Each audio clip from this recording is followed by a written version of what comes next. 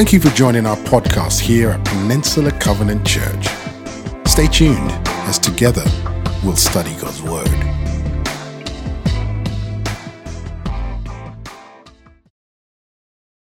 Good morning, BCC. I'm Brian Wren, your transition lead pastor. Welcome to our studio. We're down here capturing the message from Sunday, July 11th, just to make sure everyone has access to it. Hey, when we look back last week, I actually, on July 4th, called us to a new day at PCC. We actually called this day our Interdependence Day. And what I meant by that was this.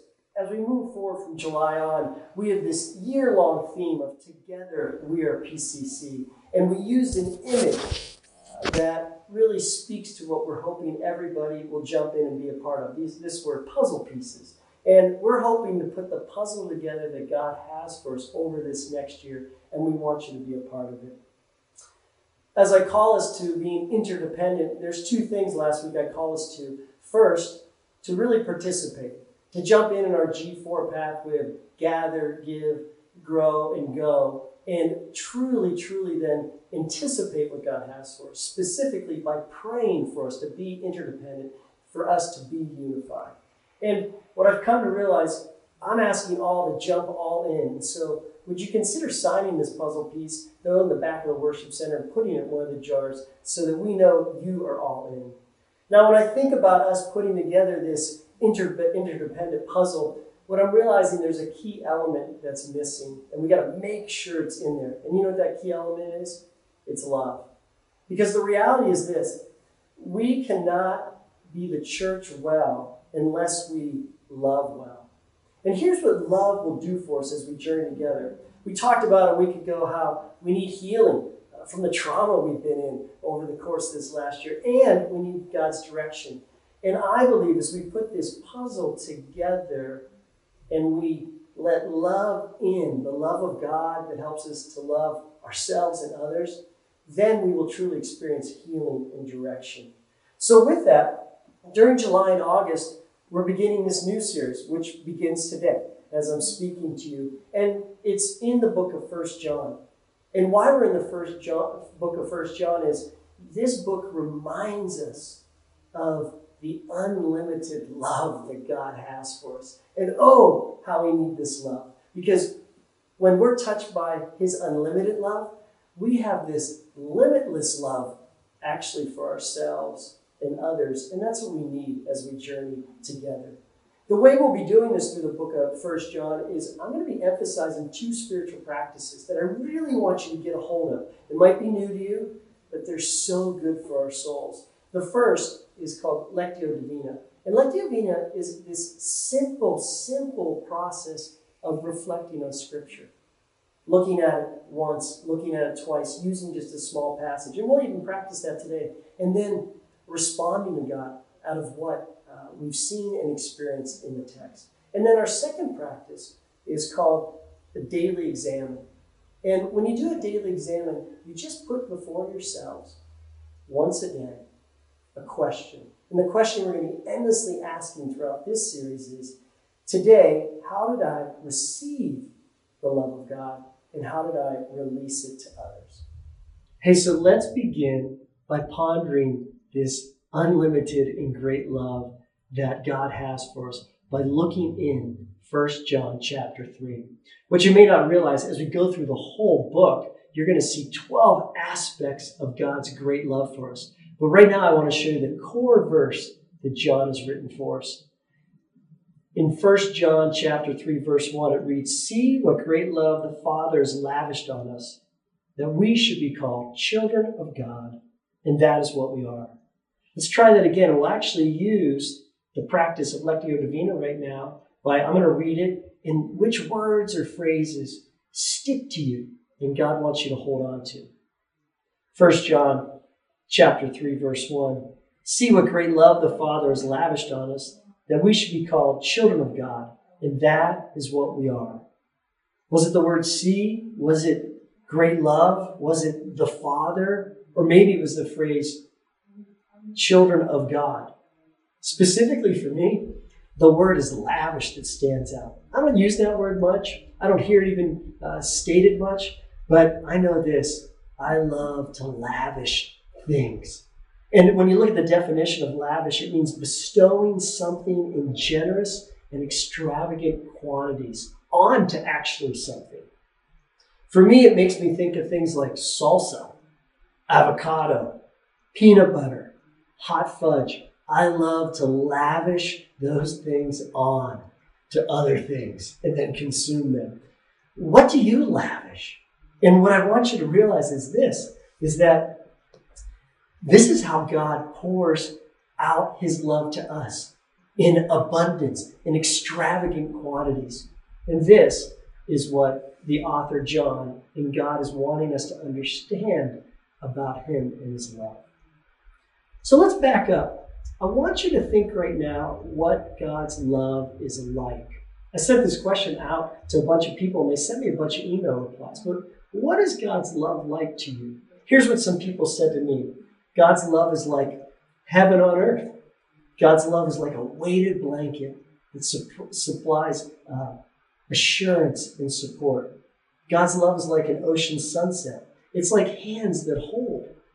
It's like the air that I breathe. God's love is like a safe place where I am held. How about these? God's love is like a newborn baby. Or God's love is like my dog. I actually have a new dog and I can understand that now. There's so much there. What is God's love like to you? When I think about this, the first place I go Grand Canyon. Because I think of the vastness, and I've been there, and I've stood on the edge, and I think I could never get to all of this. But then what I realize is, maybe that's a flawed analogy, because the Grand Canyon does have an endpoint, and God's love doesn't. Then I was just in Hawaii, and it makes me think of a waterfall, because my son was deep in one, and I could see the water just being lavished all over him, and I could barely see him. But then I began to think even a little bit more biblically, and I think of the concept of a well. Wells in the Bible signified life in relationship in the Old Testament and New Testament. There's even this scene in John 4, another book that the author John, who wrote 1 John, he wrote about this scene of Jesus and this woman at the well. And there, Jesus talks about the deep love of God and how the waters are alive and how they satisfy. And there's just something about how wells provide life and relationship. But I'd love us to hold that analogy as we move forward. And it also makes me realize that like most wells and relationships, they dry up over time if they're not drawn from. And so I'm going to be calling us back to his great well of love so that it doesn't dry up in our lives and my life. This analogy of God's love being like a well, it then makes me think about my soul. And it makes me think about how my soul is actually the bucket that I can put deep into the well and pull out his love. And when I think about this bucket, I think about some of the challenges I have in getting this bucket into God's well and getting this bucket to fill up. And it makes me realize that there's some holes in my soul. And what I mean by that is when I have things like disbelief and brokenness and pridefulness and sin that we'll talk about next week, and I misunderstand God's ways, and I'm isolated out of community, and maybe I'm forgetful, when I put this bucket deep, deep into the well of God's love and I pull it out, it runs out, and my soul's not full, and I don't experience the unlimited love of God. I only get a limited portion of it. But on the opposite, when I keep going back to the well and I keep dipping this in, it seems to happen over time. These holes begin to seal up. And this bucket begins to be more full and more full. And my view of myself and my ability to love on others is changed.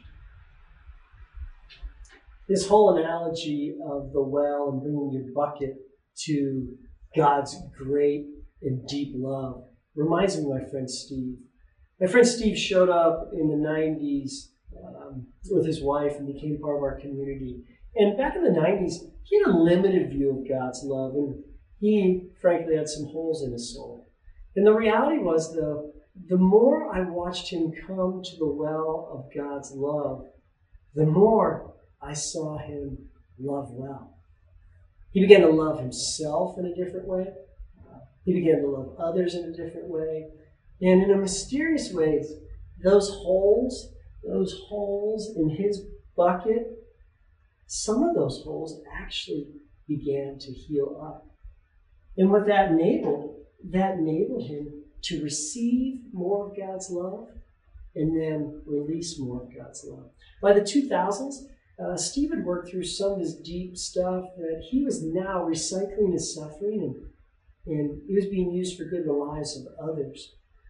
He filled his bucket up so much that he actually was changed by the love of God and shifted his career. He went from being a rebuilder of buildings as an architect to a rebuilder of souls as a marriage family therapist. It was remarkable to watch. Now, what I'm not saying is that everyone who experiences the love of God should change their career. But what I am saying is this: the more we go to the well, God's unlimited love should change how we respond to life. Did you hear that?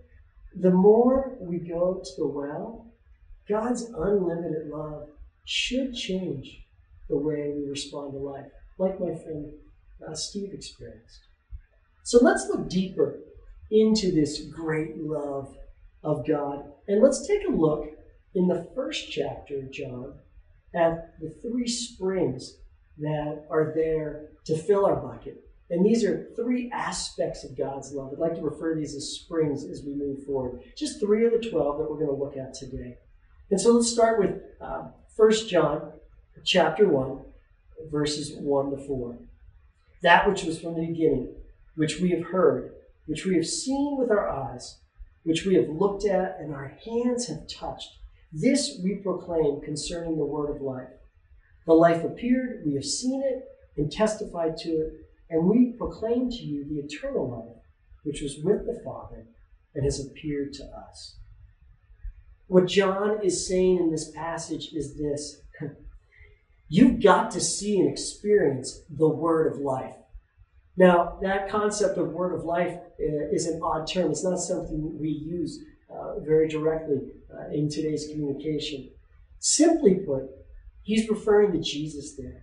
He's experienced Jesus, which is the manifestation of God's love, and he's about to tell us what Jesus provides through us, or provides to us through God's love.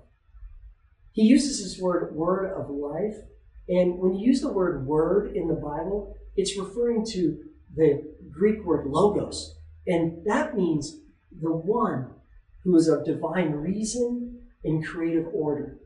This is the one who's above all things. And so he's saying to those he's writing to, which is a bunch of house churches, he's saying to them, I have seen the word of life. I've just not seen it. I've touched it.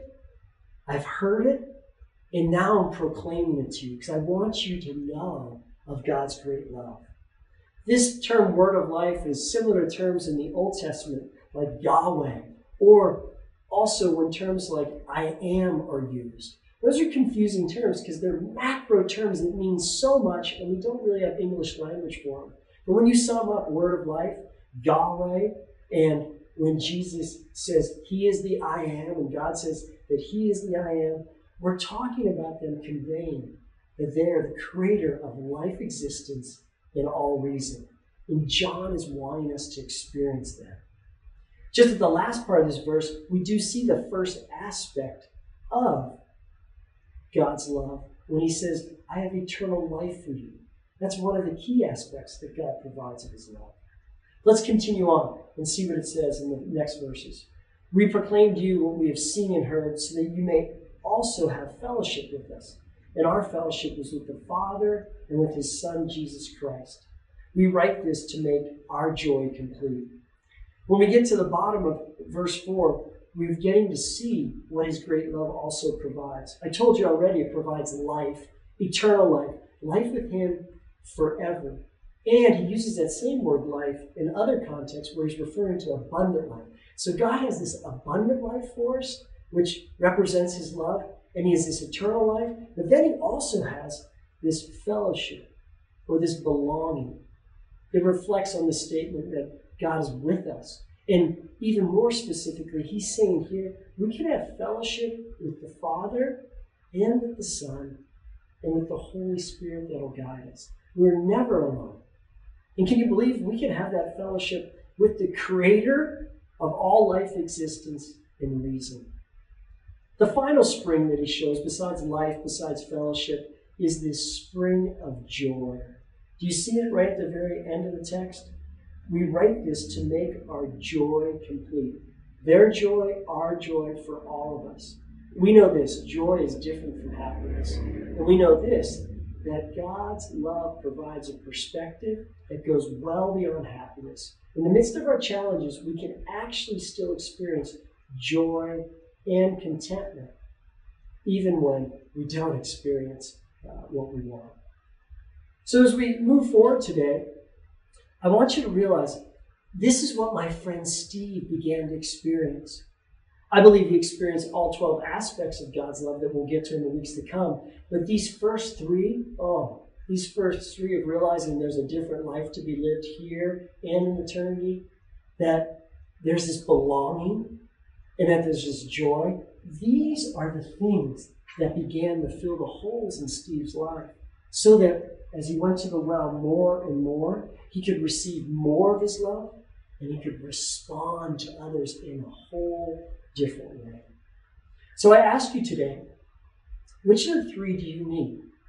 Which aspects, these springs that are welling up, that we have access to via our souls, through the resurrection and death of Jesus and the power of the Holy Spirit, which of these do you need today?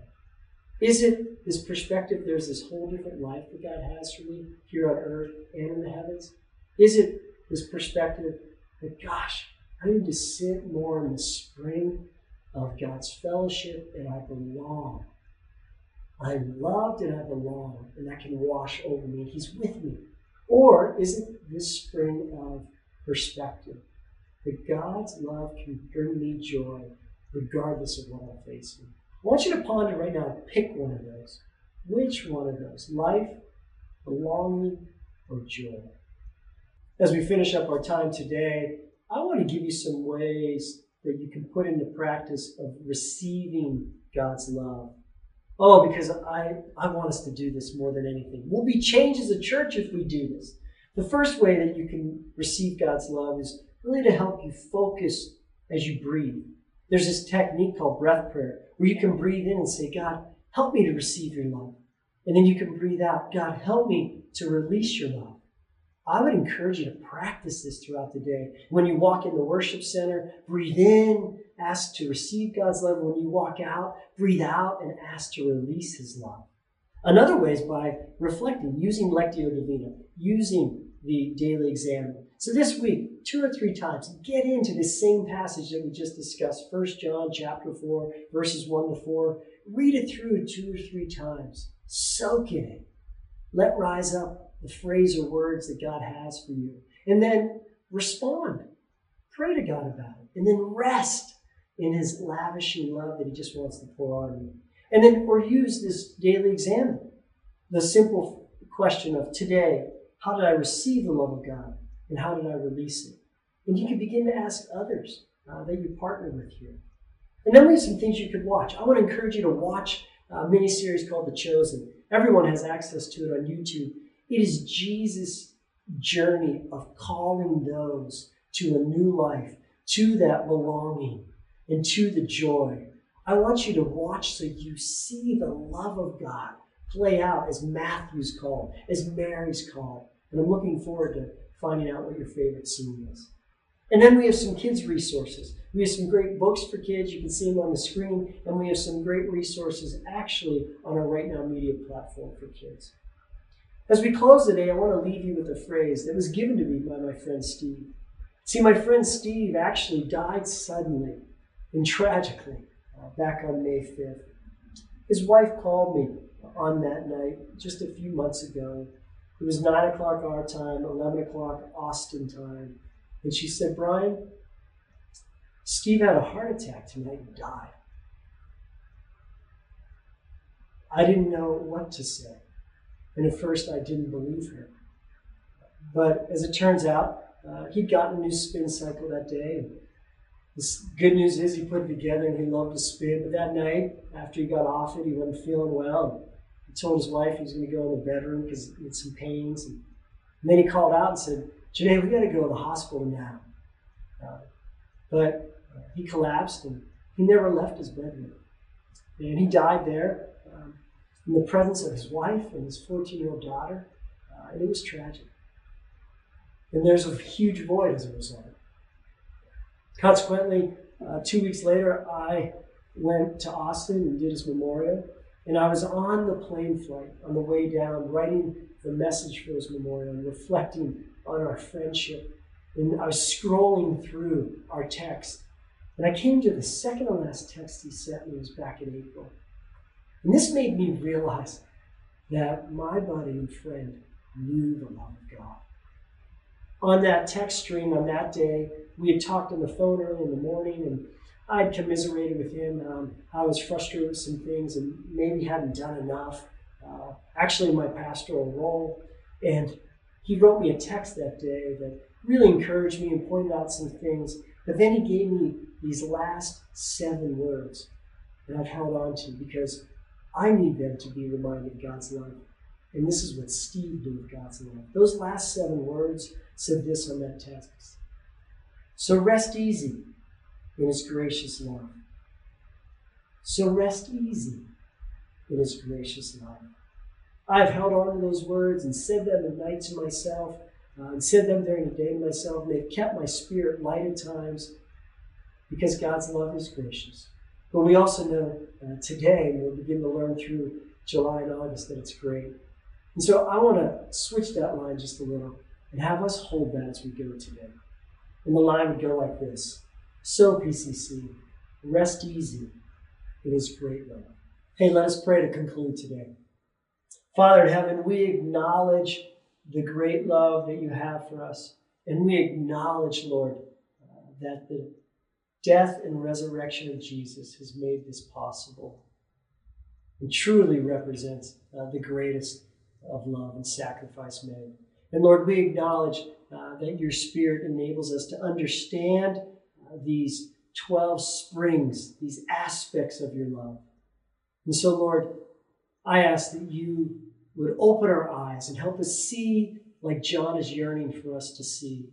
And then, God, may the lavishness of your love wash over us and begin to change how we respond to life.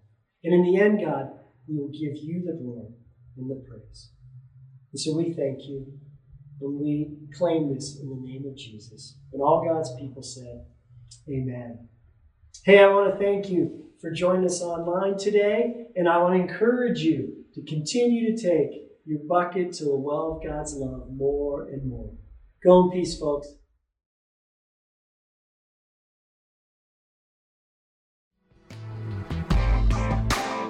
Thank you for tuning in to our message podcast here at Peninsula Covenant Church. We would love the opportunity to connect with you more. We are located in Redwood City, California, and you can find us online at wearepcc.com. You can also find us on Facebook, Instagram, and Twitter by simply searching for We Are PCC.